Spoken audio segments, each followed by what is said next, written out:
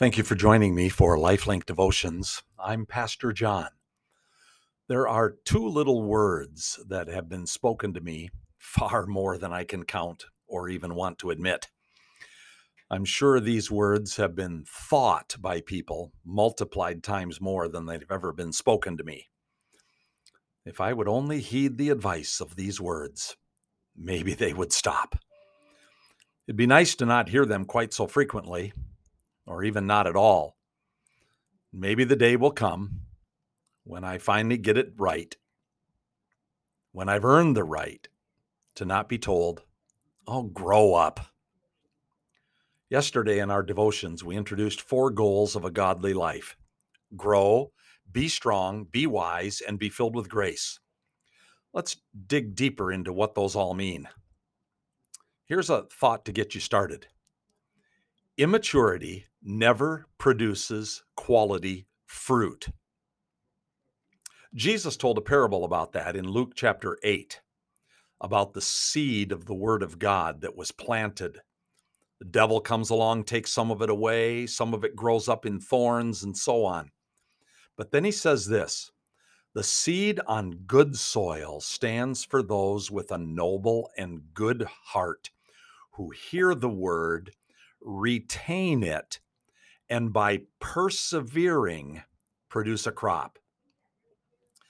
When we look at the meaning of the parable of the seed that Jesus told, the purpose of the seed is to produce a plant that will grow to maturity and multiply itself.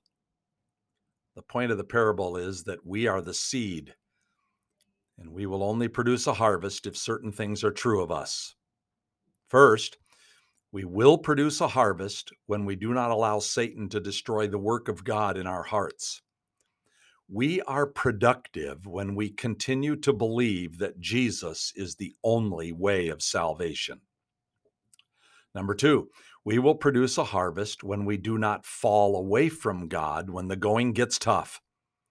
We become fruitful when we trust the faithful and powerful and loving hand of God, even when the circumstances of life are beating us down.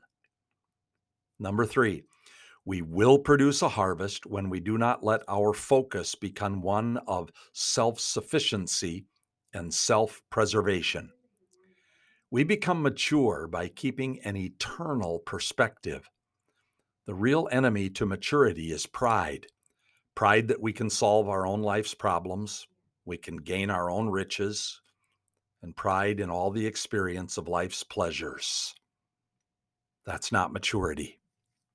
And number 4, we will produce a harvest when we make sure we have a noble and a good heart that is determined to obey the word of truth that we have heard and not let anything keep us from our God-appointed task. At least one of those 4 statements, or maybe more, defines your current condition.